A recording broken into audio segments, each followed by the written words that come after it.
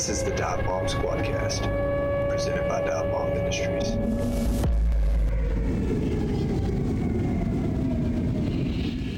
What's up, everyone? Thanks for joining us for another episode of the Dive Bomb Squadcast. I'm your host, Asher Tolliver.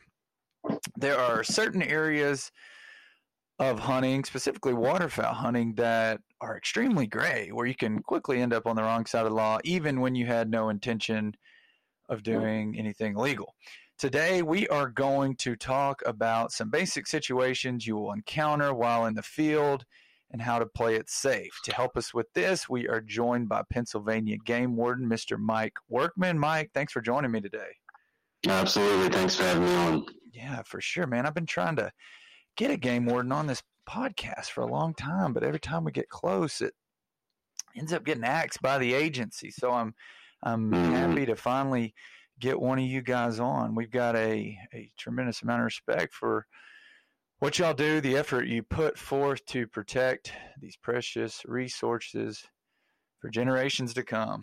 Let's get into this thing. Mike, first I want you to tell us a little bit about yourself, your background, and what ultimately led to a career in wildlife enforcement. Absolutely. So I grew up in southeastern Pennsylvania, in a small town called Lidditz in Lancaster County. Didn't actually grow up hunting. My father kind of took me fishing. We were in the outdoors a lot, but didn't really hunt too much growing up. Actually got into it through, she was my girlfriend at the time, but then my future wife. Going to school, actually went for business and sport management, so not really anything to do with wildlife sciences, environmental conservation, anything like that. Actually worked for quite a few years in the business sector for actually a few different professional football teams in the customer service and business realm, and that kind of got me a good basis for customer service, for dealing with people, for learning to interact, communicate, those things that are crucial for the current role that I'm in now. Kind of getting into my mid-20s, late 20s, really was getting a little sour on what I was doing, wanted to make a change. Like I said, I've been passionate for the outdoors, for hunting, for wildlife. Saw an opening with the Pennsylvania Game Commission.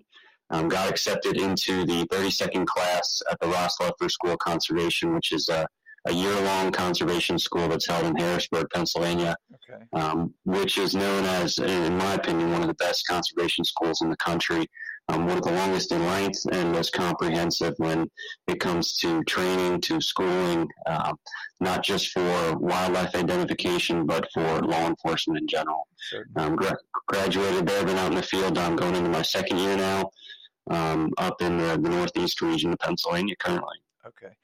You talked about the program, and, the one thing that goes through my head is most of the guys listen to this podcast, they are waterfowl hunters, but they're also general outdoorsmen that like to chase whitetail or spring bear. They like to fish. They like to turkey hunt. And as hunters and outdoorsmen, we have the responsibility of knowing the regulations on the different species, the fish on the different lakes and Arkansas, WMA's wildlife management areas that we hunt.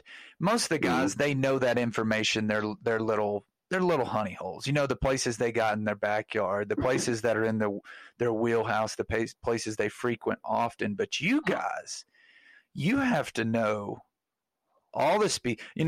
What I'm thinking about right now in my head is these different lakes in Arkansas, because it's springtime. I'm doing a lot of crappie fishing, right? So there's some lakes that are, you can keep any size you want. Some lakes that have a 20 fish limit instead of a 30 fish limit. There's some lakes that any fish under 10 inches, it's got to be thrown back immediately. Whereas the next lake right across the way, you might be able to keep any size and keep 30. Whereas the other one, you catch a 9-inch fish, you better throw it back. So what I'm getting at is all these different areas, management areas, have different regulations, and they have different regulations for different species. Man, that is a lot to keep up with. Do you ever have to, if you're planning on, and this will take me into my next question about your days and your enforcement area, but Are there times that maybe you've got a plan for an area that you're going to work and you might need to get a little checkup with the state handbook just because there's so much variance between different areas, or do you pretty much have that stuff down pat for your area? No, absolutely. I take no shame in constantly checking up on the rules and regulations because, like you said, especially in the state of Pennsylvania, things are changing constantly. Now, there's certain things that stay the same year after year, but when you're looking at certain, bag limits for things or, season lengths and dates, especially those things, I try to check it constantly. I try to be in my law book all the time. I think that's the rule of a good game warden. If you're on your toes with all the rules and regs, obviously nobody's going to be perfect. I'm going to make mistakes just like the next guy, and I try to just come into each situation with respect and the best knowledge that I can bring that day. And if I make a mistake, I own up to that. But I find that a lot of the sportsmen, at least in Pennsylvania, are very knowledgeable. They usually always know what's going on, as far as what's allowed, what's not allowed. Something that's unique to our state is we actually have two separate agencies. So the Fish and Boat Commission, and they do all fish enforcement, and then the Pennsylvania Game Commission, we do all game enforcement. So we're one of the only states left. I don't know offhand what other states. I know there's a few that actually have our wildlife agencies separated. So that at least does give me a little bit of an edge on some other states where I don't have to worry about the fish enforcement. There's a whole other agency, all other guys that do all that thing. Now I still have enforcement powers when it comes to that, and we just had our spring trout opener here up in Pennsylvania. So I like to get out and get into it with other fishermen, see what they're catching, check the local hunting hole, stuff like that. I love doing that because I'm an avid fisherman myself. But that is a nice thing that does give me a little bit of an advantage, only having to worry about the game side. Certainly. Yeah, I know our AGFC, our Arkansas Game and Fish here, they, they're doing they're on the water as well, and not just fish, but general boating regulations. In the summertime, checking people, just random stops on the lake, make sure everybody's staying safe. Kids have life jackets. Drinking, checking boaters, make sure they're not intoxicated. All that's good stuff. So, that's pretty cool that you guys have two different agencies. Now I know, here in Arkansas, when you see them enough, you kind of get used to seeing what their trucks look like. The boats, like typically you'll see like a little T-top on the lake, which is not real common on our lake. So, when you see a little T-top, typically it's a game warden. Now, during duck season, I think they were in War Eagle boats, and Evan Rudy Tex. You kind of get used to a look when you see them enough. Not that that's a bad thing. It's just you get used to what their trucks look like, their boats.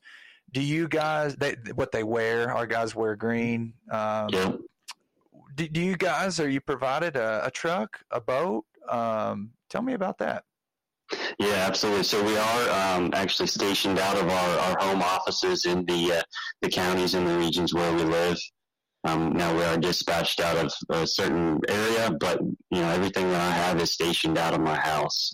So I am provided with a work truck as well as a boat to patrol on. So pretty much every day, I'll start at my home office, but then I'll go out in the patrol vehicle, the Silverado, and we'll just kind of hit the road, get to the different game lands or private lands where I want to hit that day. But they are pretty good about enabling us, giving us the tools, the equipment.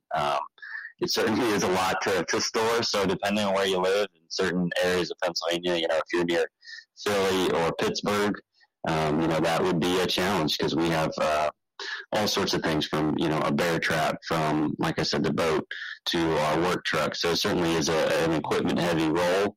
But our agency is excellent at equipping us and giving us the tools that we need because you never know what you're going to encounter when you head out for the day. That's for sure. Certainly. Now, going to head out for the day, are you assigned to a county? Do you have a general plan that's given to you as far as an enforcement area? How do you determine where you're going to work that day or what areas you're going to work that day? Is that just you wake up and you say, this is where I'm going to go, or do you have some sort of assignment? Yeah, so I am assigned a specific county area, so that would be Northumberland County here up in the Northeast region. But we certainly are not pigeonholed into that at all. So we are given calls, and a lot of what my day is, depending on the time of year, is going to be call driven. So whether that's something from a nuisance wildlife complaint, such as a skunk in a lady's backyard, or it could be, a poaching, trespassing call, late at night in deer season, or the open day of waterfowl, or whatever have you. It's all, for the most part, our role is call driven. And if you're not getting those calls, or if you're in an area where there aren't quite as many calls where the public is reaching out to us asking for assistance, that's where we'll go out and be proactive in our patrols, in our checks of hunters, or just checks of areas. There's a lot of days that I spend just doing maintenance on our acres of game lands that we have. So in our specific area where I live in the Northeast region, like I told you before, we have a lot of state game lands, and there's so many access gates, parking lots, other areas that I need to make sure are maintained, that are protected, that no one's dumping trash, all sorts of other things like that are vital and really important to help keeping those lands clean, healthy, and open for all kind of hunters. Certainly. What are your hours? What does your schedule look like? So the beauty of our role, and at least currently, and may change in the future, is I really make my own hours. I can start and end whenever I want. I need to put in a minimum of 5 hours a day, hit that 40 hours a week. Obviously, it's not quite 40 hours a week when it comes to September through January, and during our main hunting seasons. I'll put in anywhere upwards of 80 to 100 hours a week, something a lot heavier. But no, I can pretty much start and end whenever I want. I like to let the seasons and the months of the year dictate when I work and how long I work. Especially, like I said, coming up, we have our spring gobbler season in May here. So I'll work much earlier hours. We have, for the first half of the year in May, the first half of the month in May for our turkey season, you can only be in the woods till 12. You have to finish everything up and be out by 1.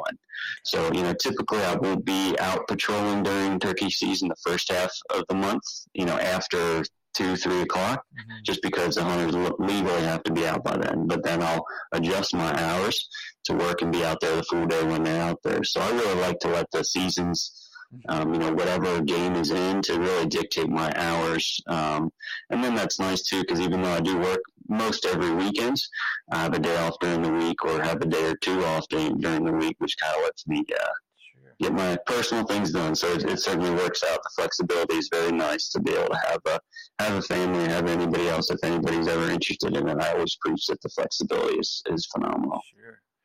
And I'm sure when you're out working, you can gather some pretty serious intel for personal information as far as hunting and your own, going back to your schedule and maybe getting a few days off. There's some things that you might have seen or picked up on some ground that you might be able to apply in your personal time.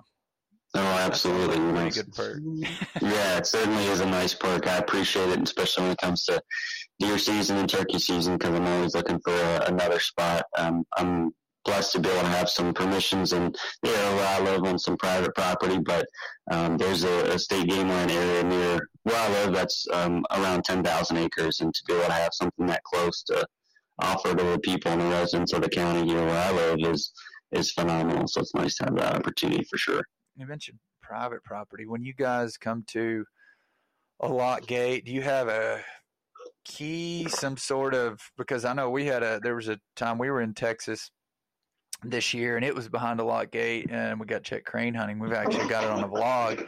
Game warden was super cool, but he's like, man, I had hell getting through that gate. Do y'all have some sort of pick that you use? And if that doesn't work, I assume that you can cut it. I mean, obviously if there's a call, but I mean, what do you do in that situation, I guess? Do you have a device to get those locks open? And if it is just a regular check and not a call and there is a lock gate, how do you approach that?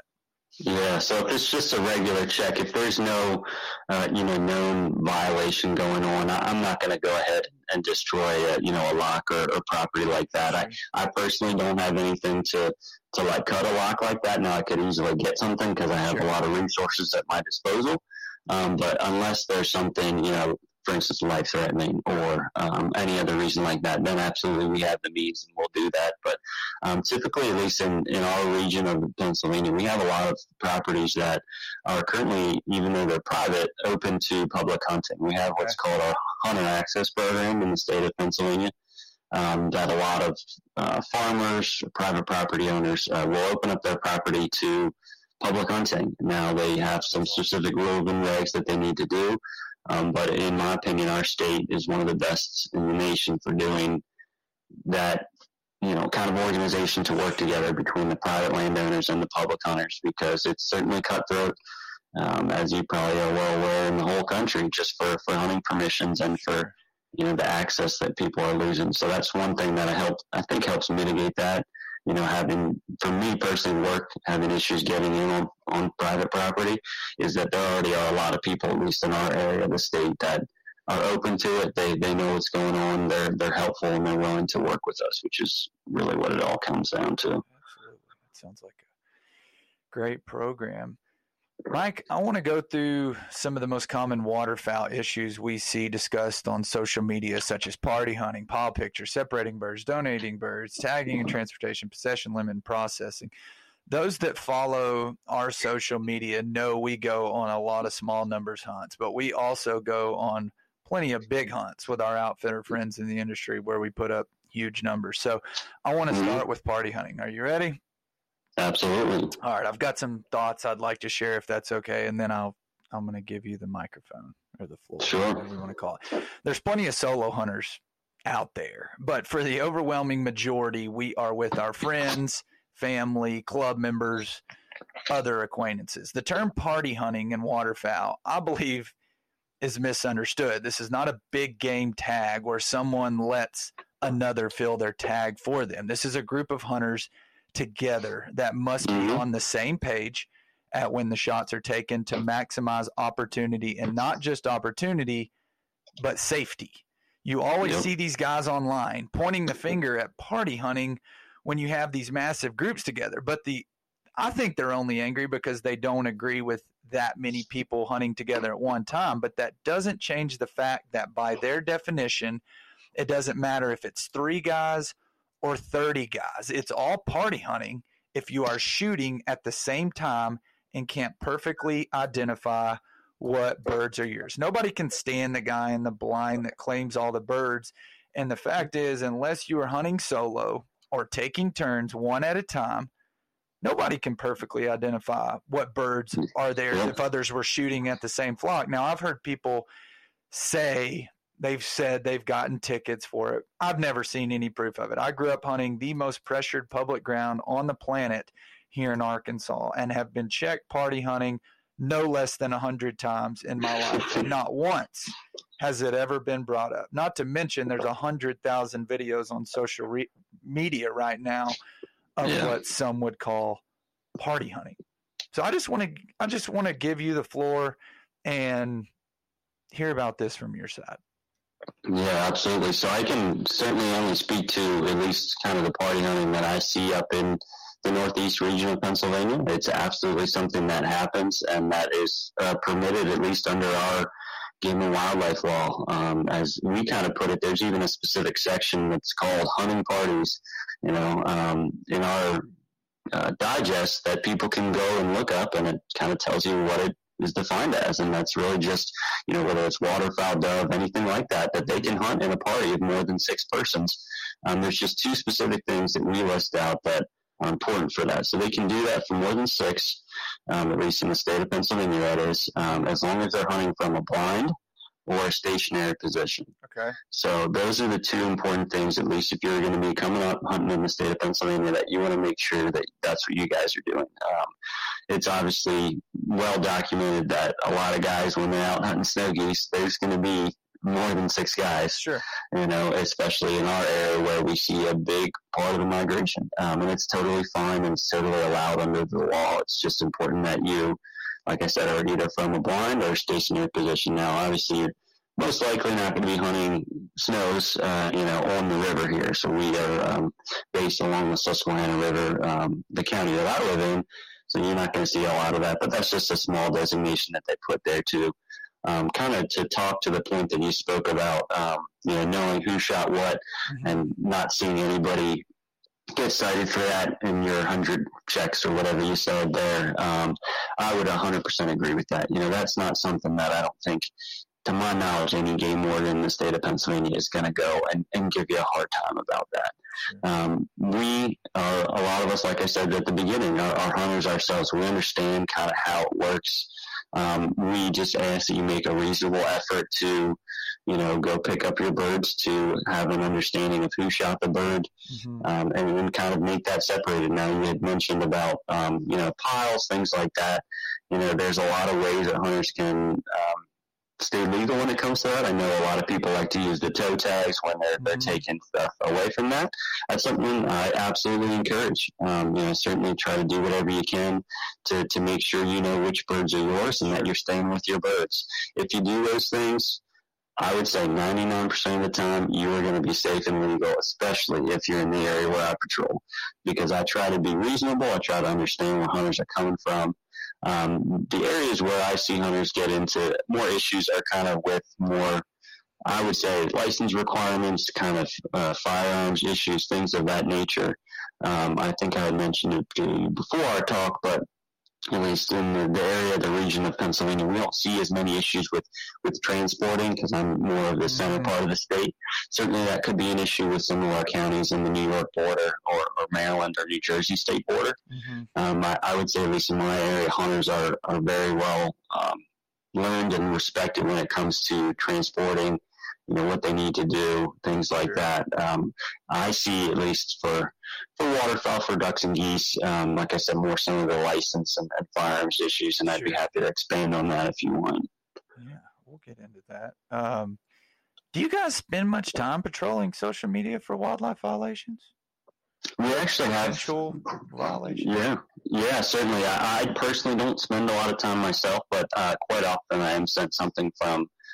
We do have investigators that do that type of thing, that monitor certain, forums, websites, things like that. Now they're not out, just looking to nab every hunter who puts a photo on Instagram. Sure.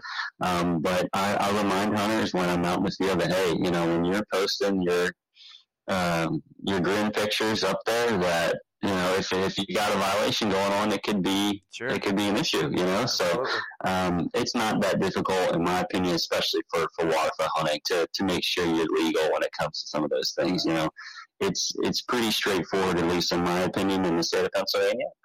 And if you ever have any questions, we always have the ability to answer them. So we have hunters call into our regional offices all the time that if they're not sure about something, we can always help clear that up and get them in touch with the regional or the district game warden that's in their area. Because, as you said, there are different management units in the state of Pennsylvania. There's different limits when it comes to those areas, whether you're in the north zone or the south zone for our duck zones, or whether you're in the resident population or the Atlantic population for geese. It does differ. So that's why we like to get them in touch with somebody in their region, in their area, because usually those guys in those areas will know the rules and regs best. Sure.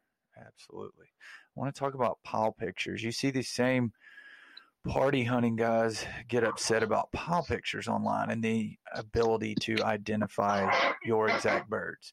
If everyone is present and the birds are lined up on a log or a tailgate for a picture, in your opinion, is there a problem with this? Yeah, I'm not going to give anybody a hard time for that, especially as you made an important designation there, if everybody's present. Sure. Obviously, if we're missing guys and I'm coming up and say, hey, like I'm counting the birds, 1, 2, 3, and it looks like you're over that possession limit, then we might have an issue, but if everybody's there, if everybody can make, and I think I said it before, a reasonable understanding of certainly these are their birds, we're not going to go ahead and grind somebody for, picking up not their teal or, a different wood duck than the one that they thought they shot. Now, some guys are pretty good at it, especially if it's, your banded bird, you'll know that, obviously that's there. So, But we're not going to be too crazy when it comes to that. And at least personally out in the field when I work, I don't see too many issues when it comes to stuff like that. Yeah. A few years ago, I asked an Arkansas officer that same question. He basically said the exact same thing. He said, man, as long as everybody's present, nobody's going to bust your balls when you're trying to catch a memory to look back on. He said, just make sure as soon as you're finished, separate them back out. Don't leave them in a pile.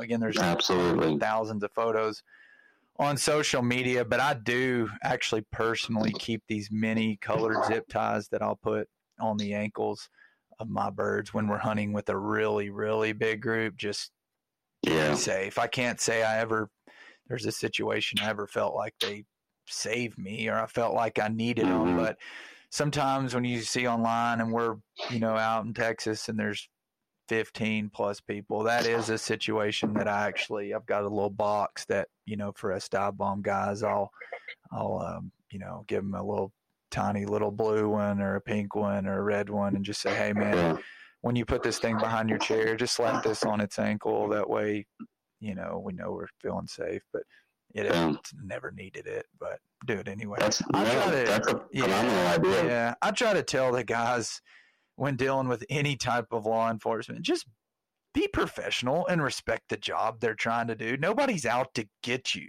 if you're innocent. It's whenever you act like a prick and you're blatantly breaking the law, that's when you're going to have problems. I mean, I cannot begin to tell you how many times I've been checked and how easy every experience has been. Well, but one. Mike, I travel all over North America for half the year. I've been hunting my entire life. I've gotten one ticket. You want to take a guess what it was for? No, I can't imagine what it would be. Last summer, Cade, he works for us at Dive Bomb. He does media with us. Cade and I went to a sandbar on the Arkansas River to take some product photos of the F1 Canada Goose floaters. And we're soaking up golden hour. Literally not another soul on the river. I kid you not. We're no more than a quarter mile from this boat launch. I've got a trolling motor on the front of my duck boat during the summer because I fish a lot. My trolling motor covers the hole where my red-green nav light's supposed to go. Well, we rode back into this ramp about 5 minutes after official sunset, and guess who is waiting for us? Now, keep in mind, in my defense, this is a perfectly sunny day. There's not a cloud in the sky. We all know you can see well past official sunset time, a good 30 minutes. It was nowhere near being dark where safety would be an issue. And I got a ticket for not having navigation lights. I was respectful because it was past sunset, and I know the law. I knew the law. I said, hey, we need to get back. I didn't think in a million years anybody'd be sitting there, but I did. I stated the obvious. I said, man, it's not even dark. I was like, we're taking product pictures right there. Look at my record. Didn't matter, man. Took my ticket, and he told me he could give me another ticket for the black numbers on my boat, not contrasting enough with the camo paint job, but he would let it slide. And I told him, I said, man, I know that law as well, but it's never been a problem in the past. I was just thinking to myself, man, this guy would have a field day at any public boat ramp during duck season because nobody's running around with white letters on their camo duck boat. That's absolutely ridiculous. But it is what it is, man. I paid it. I know the law. I knew I was late. It wasn't a safety issue, but you know what? That's okay. I've had nothing but absolutely great experiences all over the country with both federal and state officers. But man, that's my only freaking ticket that I've ever gotten. That one. That's pretty good for as far as wide as you travel. I'd say that's pretty good. Yeah, one ticket, man. Let's talk about separating birds, and I think this one's critical, guys. If you're in the field, boat, truck, side by side, this is a great habit to practice. It's also another one I've asked a lot of guys about in many states and actually several provinces getting checked in Canada about. And honestly, most didn't really care about the separation if the group total added up. But growing up in Arkansas, man, we always take extra precautions to keep piles clearly separated, or each individual has their own loop on the the game strap, because you hunt public land, especially busy places, Black Swamp, Biomeda. You pull up to the ramp, there will be a game warden waiting there. And there was a period for about 10 years, I was getting about 40 days, 40 of 60 or 45 of 60 on public land. And, that adds up. I mean, you getting checked over half the time. And so, you learn where you need to be, and at least with our Arkansas guys. But we always took extra precaution stuff that other states, it seems like people haven't cared about as much. But Mike, what do you like to see here when you're out checking waterfowl? Yes, absolutely. Some things that you already had mentioned is just doing your best to try to separate. And it depends too on what your quarry is, what you guys are out chasing. If you're just after a Canada geese, there's something that, obviously everybody has the same daily bag limit, whether it's 8, or 5 or whatever it is, but it's important, especially when you're looking into ducks. For the state of Pennsylvania, the pintail limit per day is 1. If I'm coming up and I'm seeing, a couple pintails stacked there, I really am going to want to know who shot all those pintails, sure. Or whether it's wood ducks or black ducks, whatever it is. So it definitely depends on what they're hunting and where they're at and kind of how everything is when I kind of come upon them. But like you said, if you're straightforward, if you're honest, if you guys are showing me what you're doing and making it quick and easy for me, I'll get out of your hair. I mean, I've even been out in the field and I've ducked down and let hunters, shoot right in front of me because they got a good group bombing in for them, So I'm not out there to stop or to interrupt anybody's hunt. But if you can be separating those birds, especially if you're hunting ducks, it's just going to make my check so much easier. So if I'm out on the river and I'm motoring up to your blind there, if you guys have everything separated already, it's going to make my check so much quicker, so much easier. We'll get in and out, and it'll be good. So that's what I recommend to guys when you're out there. I loved the little trick that you just mentioned to guys about the zip ties, because when it comes to stuff like that, if there's something where you guys are really getting into, like I said, the pintails or black ducks for some reason, those limits are much smaller than the daily bag limit. In my area, it's pretty difficult, depending on the time of year, to hit that 6 daily ducks, because for the most part, you're only going to shoot your 2 mallards and your 3 wood ducks, and you're going to come 1 short. And so if I'm out there and I'm checking, obviously those are going to be most likely the ducks I'm going to see in my area. Now, we get a lot of other stuff depending on the time of year, but if you don't have your ducks separated or if everything's in a pile, now, to be honest with you, it's not something I see a ton. Not that I'm not seeing a lot of successful duck hunters. It's just that, like I said, a lot of guys have trouble getting up to those limits, and that's just specific to my area. Now, other areas in the state and game wardens could see other things, but just as a general rule, keeping it separated is going to make it much easier on us. Man, these things they're on Amazon. There's like 10 different colors. They're like 4-inch zip ties. You can get them for like $15. I think it's a great thing to have. It's always best to be safe. It's a super easy deal. You bring a bird back. Who got this one? Hey, that one's yours. That's going in your pile. And throw that little zip tie on. And then if you do put it in a pile picture, and if for some reason somebody walks off or other people are in a situation where you're getting checked and something's not adding up, I mean, not to say you want to throw anybody else under the bus, but if you've got zip ties on your birds and you can say, these are mine, nobody can point the finger at you. So I think absolutely, it's practice, man. I almost got in trouble about, I don't know, it was a long time ago. I was probably 18 or 19 years old, and we were hunting 2 groups at Biomeda, and you can only kill 3 mallards there. And we had 2 different boats. Well, my buddy, he wanted to take pictures of them on the front of the boat while the boat was still in the water. So we were pulling up our boat at the ramp at the exact same time as our buddies. Well, there's 2 of them in the other boat, and there was 2 of us in our boat. So he took their 6 birds, and he's lining them up on the rail of the boat to take a picture. Well, they ended up pulling forward about 75-ish yards in the parking lot to do all their straps and stuff, and unload everything.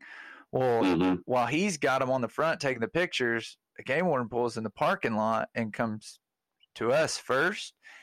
And, his immediate thoughts, he says he's kind of looking, and he can obviously, there's 2 of us and 12 ducks. And, our immediate thoughts obviously point yeah, those 2 guys are with us, they're with us.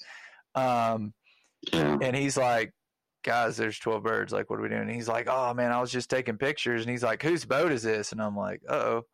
I'm like, mine. And he's like, why are there 12 ducks in it? And I was like, man, he took those out to take a picture of these guys, right there. I'm like, hey guys, come here. He's like, no, hang on. And I'm like, oh man. Well, anyway, he walks over there, and I think he thought at first I was trying to cover up, we kill birds, and I was lying. And I was trying to get those guys to act like we were hunting together. And he went over there and talked to him, and man, he didn't give us a ticket, but he let us have it. He was like, dude, he's like, he goes, what does that look like from my, when I pull up? And I was like, I'm an 18-year-old kid. And I'm like, I understand, sorry, even though it was not my fault. It was my buddy, but it was my boat. So I should have said, hey guys, don't pull your boat up yet. I should have known. Another situation, one of those things you should know, but you didn't think that anybody's going to pull up while he's got our, 12 ducks. And then in his mind, I'm sure he's like, well, if they do pull up, these guys are only 75 yards from us, and they don't have any ducks in their boat. And they can say, hey guys, we hunted together. It's not a problem. But man, this guy was from that point forward, I mean, when we were riding out or when we're in the woods, I mean, we got checked in the woods quite a lot as well. But man, when we're riding out, I got 3 birds by the driver. I got 3 birds in the front left by this guy. I'm like, if you go more than 10 feet from me, you better take your birds with you, because I am not going through that again, man. I was scared to death. But I think truth be told, he probably wasn't close to giving us a ticket, but I think he saw we were just a bunch of goofy kids, and he's like, man, these kids need to learn, because one day they're going to end up, I'm going to teach them a lesson right now. And I tell you what, the lesson was received, because even as a 34-year-old guy that's been doing it, quite a while with kids, even these days, man, even when we're dive bomb trips, if there's 4 of us in a truck, I throw them dudes in the bed. I'll put them where the people are sitting. I'll put 4 front left by the driver, 4 front right by the passenger, 4 left back, and 4 right back. I mean, I am not the dude that throws them in that pile. And again, going back, most guys I've asked, if the group total adds up, they don't care. But I'm not going to speak for everybody. I'm not going to leave it up to somebody and know how they do things. I'm going to take it in my own hands to make sure that there is zero question about whose birds are what. And then, if you got them clearly separated like that, I think that's good. And then with the whole zip tie thing, if for some reason you have one dude carrying out a strap that's got 30 birds on it, you can give each guy their own strap if they need to identify. You need to make sure they're obviously with you. But B, the zip ties, that's just another great way. I mean, I've had times that we've gotten checked on the way out of the woods, and there was one guy carrying a big strap, and he was like, hey man, everybody needs to be carrying their own birds. And then we're like, hey, well, what if each guy has his own strap and we're all here together, is that okay? Because if one guy's carrying a dog stand and something else, and he pretty much said, he was like, yeah, that's okay. Just make sure everybody's got their own loop if they are going to be on the same strap. So just good little practices to follow, to make sure that you're always just playing it safe. Now I want to talk about donating birds.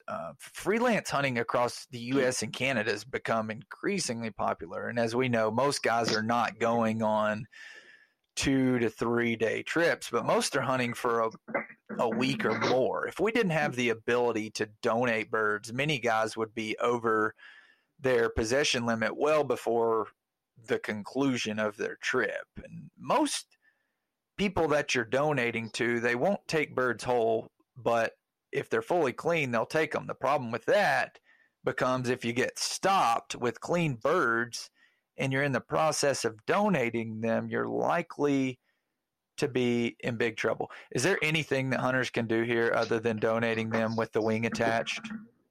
Yeah, so they can certainly do that. And then if they don't, I always just like to see the information that I need to be able to, track down and corroborate a story. So that name, license number, address, and signature, especially if you got a pile of snows and you're just going to go take them and drop them off and donate them to somebody who's going to make them into jerky, something like that. Just that information is just that legal requirement that I need to be able to go back and say, okay, this is what they're telling me. Is this what actually is the case?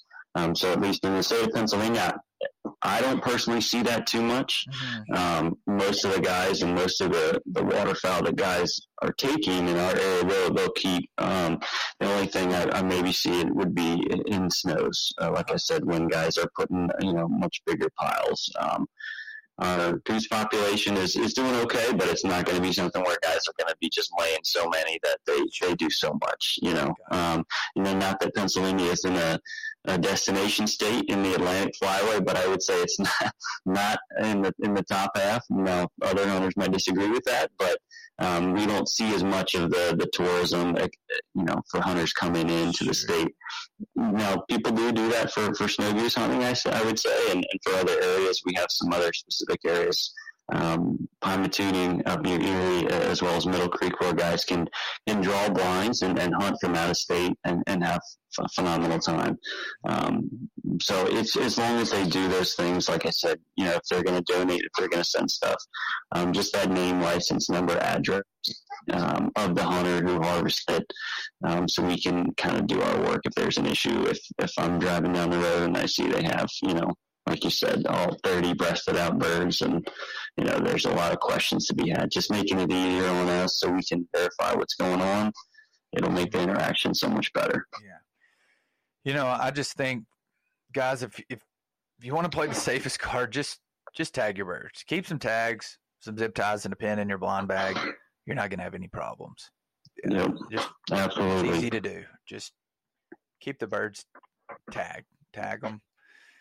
And keep a pin handy, pin that works. It's not that hard. It doesn't take much time, and it just makes everybody's life a whole lot easier. Let's talk about the possession limit and something we just talked about. A guy turning a bunch of them into jerky. Mike, if we pound Canada geese for a week and we split them as a group to turn them into jerky or sausage sticks, we know good and well we have more than 3 times the daily bag limit technically in our possession. Is the possession limit voided once these birds are totally processed? And if so, what's the meaning of totally processed? Because jerky sticks could be totally processed for one guy while totally processed for another are the breast soaking in his refrigerator. I mean, in Maryland with a 1 bird limit, if a guy's having a cookout with a few friends over, is he breaking the law with 8 breasts soaking in the fridge? Yeah, and in my opinion, now I'm not going to say that's for everybody in every area, state. I'm going to say no way. I'm never going to jam somebody up. It's in the state of Pennsylvania, it's for ducks, 18 in possession. But rarely am I going to see that, 1. And 2, rarely is it going to be where they're, just breasts and they're all in little baggies. It's, at least for me in my area, not very common to see that. But as you said, in my opinion, it's going to be when it's broken down like that. It's going to be when, if it's just breasted out and it's sent out to somebody already vacuum sealed, date labeled. For me, you're going to be good to go every time. It's if you have the information, if you have it, whose bird it was, things like that. It's labeling is great. Like I said, if you are labeling everything with date, time, even hunter, it's like for trips like you talk about. Now, we don't see a lot of that in our state for guys who are out hunting 3-4 days in a row. And, I'm going to come back to their house and see, massive coolers of ducks. I personally have never seen that, and I don't anticipate ever seeing that. But yeah, if you break it down beyond that point, I don't see how you're ever going to have an issue with the possession limit. And then, like I said, at least in our area, it's just not something that's very common at all. Right. Yeah, I mean, I think some of these laws, they're probably antiquated. They don't have a clear universal definition, which ultimately makes things confusing to hunters. And I know some of these areas are a very slippery slope for U.S. Fish and Wildlife Service.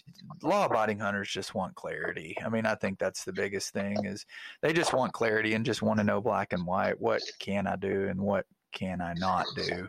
Absolutely. Coming down to maybe what kind of day is somebody having, but I think it goes back to, if you treat guys with respect and you're professional, you're not going to have a problem. Like, you're not. If you're not breaking the law, if you're not blatantly breaking the law, and you are cooperative, and the guy asks you questions and you answer them directly, if it somewhere is a little bit gray, you're not going to have any problems. If you were going to have any problems, we would have seen it by now, because we get checked all over the country. I don't even know how many states that I've been checked in, and it all goes the same way every single time. It's good. You are professional. You're up front. You look them in the eyes. You give them your license. You show it to them. You show them your legal. You show them your birds. They check your gun. They check your shells, check your plug, and you move on. They're not out to get you. Now, if somebody called you in, if you're out doing stuff illegal, yeah, you're probably going to be in trouble, because you probably deserve to be in trouble. But be professional, respect the job. All of us, we've got jobs to do, and we want people to respect us and what we're trying to do. And all these dudes are asking is the same thing. Like he said, they're not coming out to ruin your hunt or mess your hunt up. They're coming out to check and make sure you're legal, and they're out there doing a job to protect a resource that we hope that our kids can enjoy, and our kids' kids, and our kids' kids' kids, and all the way down the line. This is not something that stops with us. Anyway, Mike, what are the most common waterfowl related violations that you see? Yeah, absolutely. So in our state, and especially in my area of the country, a lot of issues, and like I kind of hinted at earlier, that I see are just with simple license requirements. And that's stuff that I think there should be no excuse for. I mean, pretty much it's straightforward in the state of Pennsylvania what you need to go out and hunt waterfowl and migratory game birds. It's just that basic hunting license. In our state, you need a migratory game bird license, which is a $3 license that, in addition to just waterfowl, that gives you the ability to hunt doves, woodcock, brant, coots, other stuff. And then you just need that federal duck stamp. And it's not difficult to get those three things. And those are the three things I'm looking for right away. And there's so many guys that they won't have that duck stamp, or they won't have that in our state, that migratory game bird license. Now, everybody's got their basic hunting license. But then other things that we'll see is like they won't have it on them, or they'll just have, say, oh, well, I bought my duck stamp, but it's at home, and they didn't buy it online. So when I go in to check my system for duck stamps, you can just go down to the post office and buy that. So how can I verify that you purchased that? But it's something that's so easy to do, and I find that there's really no excuse for it, because you know what it is. You flip to page whatever it is in our digest, hunting digest in our state, the waterfowl license requirements are right at the top, and it lists it out plain and simple. So we see a lot of issues like that. A lot of guys won't go and sign their duck stamps. That's something that I always recommend to guys whenever they purchase. Just go ahead and sign everything. Technically, it is a violation. I'm almost likely never going to cite for that. But a lot of guys just forget signing their licenses. And that's a legal requirement in our state. Some other things you had already brought up is that plug shotgun. That's something that's super easy and simple that you should have pretty much for any hunting in the state of Pennsylvania. There isn't anything you can do to legally hunt without a plugged gun. So if you plug your shotgun and you're going out to hunt, you're going to always be safe and good to go. But it does happen where guys will have an unplugged shotgun. Mostly those are the things that I see when checking duck hunters, when checking goose hunters. Rarely do I come across, other than non-toxic shot. Now it's something that I'm sure guys do, and that I've actually breasted out and broken down birds when hunting personally, and have found lead shot in, for instance, snow geese or pandas or other things like that. So I know it happens, but at least in our area, I think guys do a pretty good job following those issues. But for the most part, what we see are some of those other license requirements and firearms issues. But like I said, they're pretty easy. They're really things that you can follow and that you know ahead of time. So just check your licenses, make sure you have everything on you. That's a big point of contention, as I said. So my buddy, he's been waterfowl hunting as long as I have, and we were hunting a couple of years ago, maybe 3 years ago in Missouri, and it was opening day, and he was wanting to clean out. He had this box of basically just miscellaneous shells, which he thought were all steel. He poured them all in his little vest that he was using there. Well, anyway, we get checked, and down at the bottom of his little pouch there, the guy's just checking his shells. Well, he's pulling them out, not thinking anything. They're all different colors. He's got red ones and green ones. Mm-hmm. And dude pulls out this one, and he's like, he kind of looks at it, and the wildlife officer kind of looks at it, and he's kind of like, uh-oh.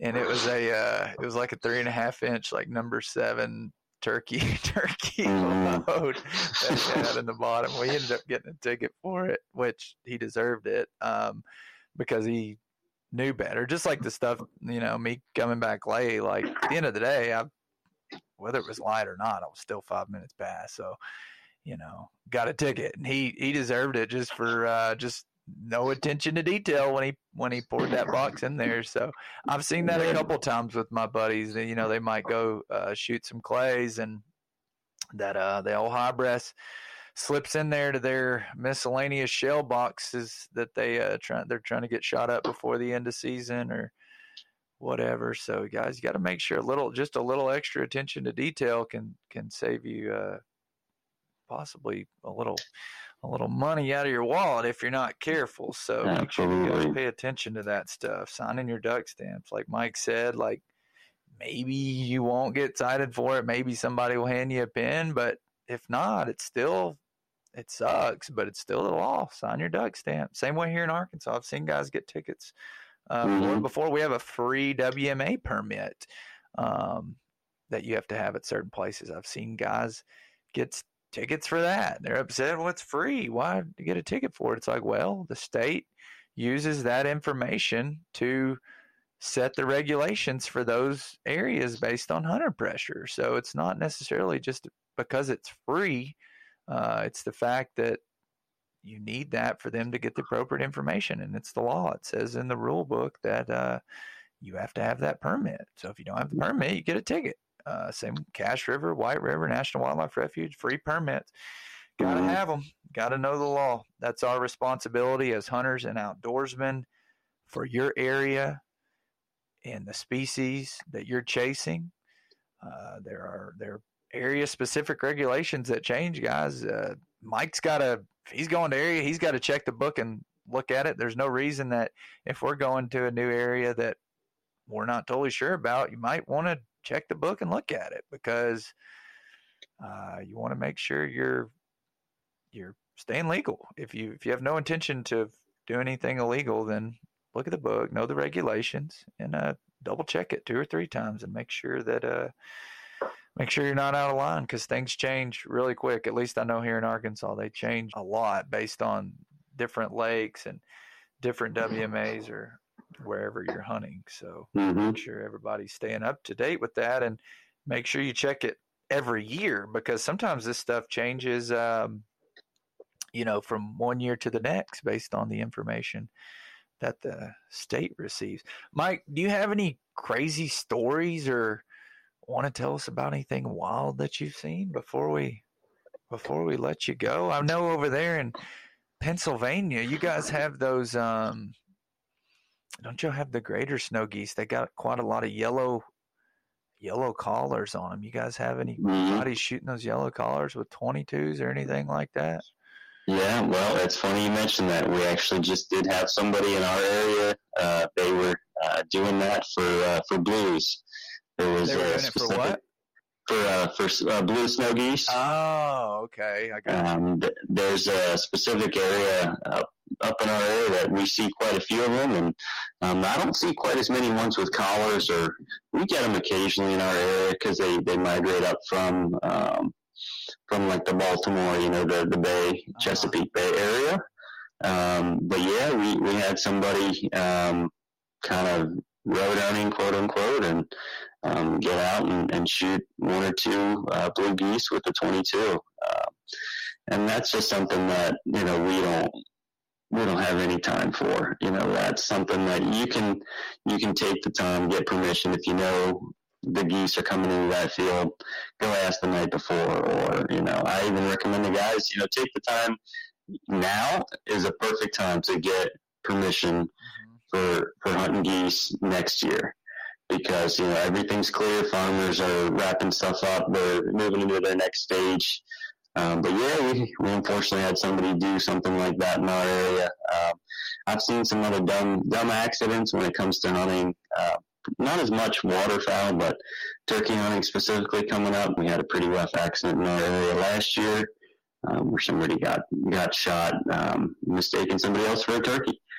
So just some simple things that you can do while you're out in the field to be safe can avoid some of these things. So yeah, you certainly see a lot in our role. A lot of crazy stories. They do tend to mold together after so long. It becomes almost common for us. I'm sure the general public would probably be surprised at what we see on a daily basis, but other times there's certainly, like I said, the norm is not what they would anticipate, I would guess. Sure. You deal with them much night hunting, people shooting deer at night, spotlighting, all that stuff? Yeah, absolutely. I'm not going to say it's rampant, but it's something that we concentrate heavy on, especially when you're coming into the summer and coming ahead of deer season. Even when it comes to spotlighting, the rules in our state are pretty straightforward. There's a cutoff time. There's rules about having guns or other firearms in your vehicle when you do it. And there's unfortunate people that just never seem to understand or get an idea that you can't do those types of things. It does happen a lot, especially in certain areas, because we have, in my opinion, some great trophy bucks running around our state now. We enacted antler point restrictions in the mid to late 2000s. I think it was 2008. I don't remember the exact year offhand. So the class bucks that we're seeing in Pennsylvania are, in my opinion, as good as they've ever been. And so, yep, we have guys who, unfortunately, they go and they look for them at night, and we have those gentlemen to thank for still having a job, that's for sure. So I've seen some interesting encounters at night, and those are the ones that are certainly dangerous, and we appreciate the support of other local law enforcement, because our role as game wardens, we're usually working alone. So it's good to have support of other law enforcement and other hunters too. I've had assistance from so many hunters in the field, whether it's waterfowl hunters or deer hunters, who will help me do my job. And that's something that I appreciate about the state of Pennsylvania, is there is such a good hunting legacy. Like I said, whether it comes to deer, waterfowl, any type of quarry, that they understand what we're doing. They may not always like what we're doing, but they understand and they know and they value hunting for their kids and their future. And that's what I think is great about our state, for sure. Absolutely. And it's like, what's the accomplishment? And you shoot a big deer at night or a blue goose with a rifle. It's like, what? Like, what are you going to put that on your wall and just make up some big elaborate lie when somebody asked about? Like, what kind of person are you that? I don't know. That's just so dumb. Like, if you're that desperate for validation for your trophies that you could put that thing up and tell people that you shot it legally and ethically, then I don't know. I don't even have words for that, honestly, Mike. It's so dumb. I think we're in agreement. Do you guys have any sort of a point system or anything like that? I know here in Arkansas they accumulate points. If you do them on WMAs, they double, and there's a deal. You know, go from 3 years to 5 years, X amount of years. You accumulate so many points, you lose your license for a year. You could lose it 5 years. You could lose it permanently. Do you guys have any sort of point system like that, or? Sure. So now we don't have a point system per se. It all is really depend on what the violation is. There's a kind of a statute of limitations, so how many years it's happened in, whether it's been the same violation or subsequent violations. A lot of it is in regards to big game. So if they have multiple big game violations in a certain amount of time, and they can all look that up online, it specifically states, a lot of these big game violations usually start at a 1 year license revocation, so they can't hunt for that next year. But then obviously if there's multiple violations going on within a certain amount of time, we have a chart that we can use, and we can communicate that to people if they don't know, obviously how many issues they've had over the past 5 years, and they want to really be careful. But I would say just do the right thing from the get-go, and you won't have to worry about that. But yeah, it is something that people do know. We don't really have like a point system, but it all depends on the type of violation. But we do have all that tracked kind of in our internal systems. That's one thing about what you guys do. A lot of times you're alone, and every person you encounter, well, I don't want to say every, but most of the people you encounter have a firearm. And you don't know who you're dealing with. You don't know what kind of person you're dealing with. Like, that's got to be a little bit sketchy at times. I mean, most of the time you can probably catch the vibe from the individual, probably even before they open their mouth or before you even get to the person. You can probably sense the vibe of what's going on here, how this could go. But I mean, every single person, for the most part, that you encounter has a gun. I mean, what are are you just trying to read the temperature of the phone call that you get to determine how to approach a situation? Because one of the guys in Texas, one time I was asking him, I was like, man, how do you guys actually get people for spotlighting or road hunting or doing stuff at night? And he's like, well, I mean, unless you just get lucky, like a needle in a haystack, like most of the time that stuff's getting called in, like you're finding out about it, and then you can create a plan, formulate a plan, and staking an area out or staying undercover, low key, doing what you need to do. So you're getting a tip, and he said, it doesn't always work out. Sometimes it's a one-time deal, and you go sit on an area for a month and it never happens again, but a lot of this stuff is you're getting a call, a tip from somewhere. And obviously you're going to proceed with caution in every case, but I'm sure there's some cases that probably get your heart beating a little faster than others, huh? Oh, absolutely. And for me, it's all about just once you're out there, your situational awareness, just kind of understanding what's going on. And then more importantly, understand, if you can, who you're dealing with. That's really important too, whether it's somebody who has a warrant out for their arrest, or if it's just, a kid making some dumb mistakes, out spotlighting after hours, what have you. But unfortunately, due to the fallibility of man, everybody's capable of doing things that they don't always anticipate they're going to be doing. So we have to take the precautions to protect ourselves. Because as you said, we're out there trying to protect the resource, and we always try to come into a situation with an open understanding of what could happen, but also not thinking the worst of each person or of each situation. That's something that I like to do personally. Come into a situation and understand what's going on, using my experience, but also being situationally aware. I wear body armor and we're out in the field every day. I'm never going to go out of the field without doing that. Something that molded our agency was in 2010 when one of our conservation officers, David Grove, was murdered out in the line of duty. And that was just 2010. And we try to honor him every day because he was out there protecting the resource for a lake spotlighter and lost his life doing it. So an incident like that molded our agency. But I know it happens all around the country. So we try to use the resources we have to get better each day. to understand the situations we're coming into, just to be safe so we can come home at the end of the night. That's what's most important. Absolutely. I got to ask the famous question that you hear all the time. Everybody says, game wardens, they have more authority than police officers. Is that true? In our state, we essentially, I would say, have the same amount of power as our state police officers. The only thing that I don't do or have jurisdiction is our Title 75, which is the vehicle code. So, blowing a stoplight, things like that. Essentially, everything else other than that, we are trained and do have full enforcement powers for our crimes code offenses. So even, drugs, domestic abuse, any things like that. Now, am I going to be citing and charging those issues all the time?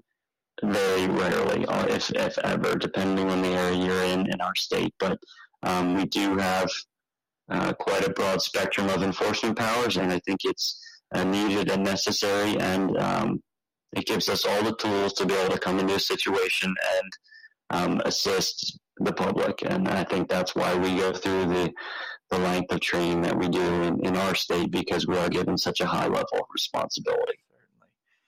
Mike, is there anything that you want to leave hunters, waterfowlers with? Any advice that you feel like could help them out moving forward into, whether maybe spring turkey season or deer hunting this fall, waterfowl hunting this fall? Just some general advice from a wildlife officer that you feel like could help guys out. Absolutely. I would say just take 5 minutes the night before, go through your checklist, and make sure you're legal and good to go. It takes such a little amount of time to avoid such an unnecessary citation the next day in the field. That's all you got to do. It's something that I do personally when I'm going out to hunt. The night before, I maybe obsess over it too much, 2-3 times. I'll go through and I'll check, all right, yep, got my license, got my steel shot, got my, whatever have you, and making sure I have everything set up and good to go. And then when I wake up in the morning, because a lot of times waterfowlers or turkey hunters, we're heading out in the field and it is, 3 a.m. Obviously, we're not always thinking right and making sure we have everybody. Sure. That way, you don't have to think at all when you're heading into the field in the morning, because you already got everything in your blind bag, and you're good to go. And then, like we've been talking about a lot during our conversation here, just treat every conservation officer, or even every police officer, just with respect and courtesy. We put our lives on the line every day, literally in some cases. And we just want that quick respect and courtesy that you would show any other friend or hunter that you encounter out in the field, trying to get that same, duck hole that you are. If they get there before you, congrats, hats off to them. You're going to show them the respect and courtesy and not, crowd up on them, for instance, just as a quick dumb example. But if you do that, your interaction and your field check will be so much easier and quicker, and we'll be out of your hair and you'll be back to hunting, which is what I'm sure you want to be doing when you encounter us. Absolutely, so, man. That's pretty much it. Absolutely great piece of advice. Hey, I had one more thing pop up in my head when you were saying that, and you always hear everybody say, probably more with law enforcement, state, local, but you always hear, you give me a ticket, I'm going 5 over, you got a quota to meet. Do you guys have quotas to meet? Absolutely not. No way. There are certain areas of the state that the game wardens will issue, I would say, I don't know for sure, but I would say single-digit citations for the year. Wow. Now, other areas are going to be crazy high. Mm-hmm. It all depends on, what your workload is, what your call log is, Sure. what you're out there in the area of the state that you're tasked with. We have such a varied landscape in the state of Pennsylvania that there are going to be certain areas that are just much more apt to issue a lot of citations. Sure. And that's just because, say, they have a state shooting range in their area.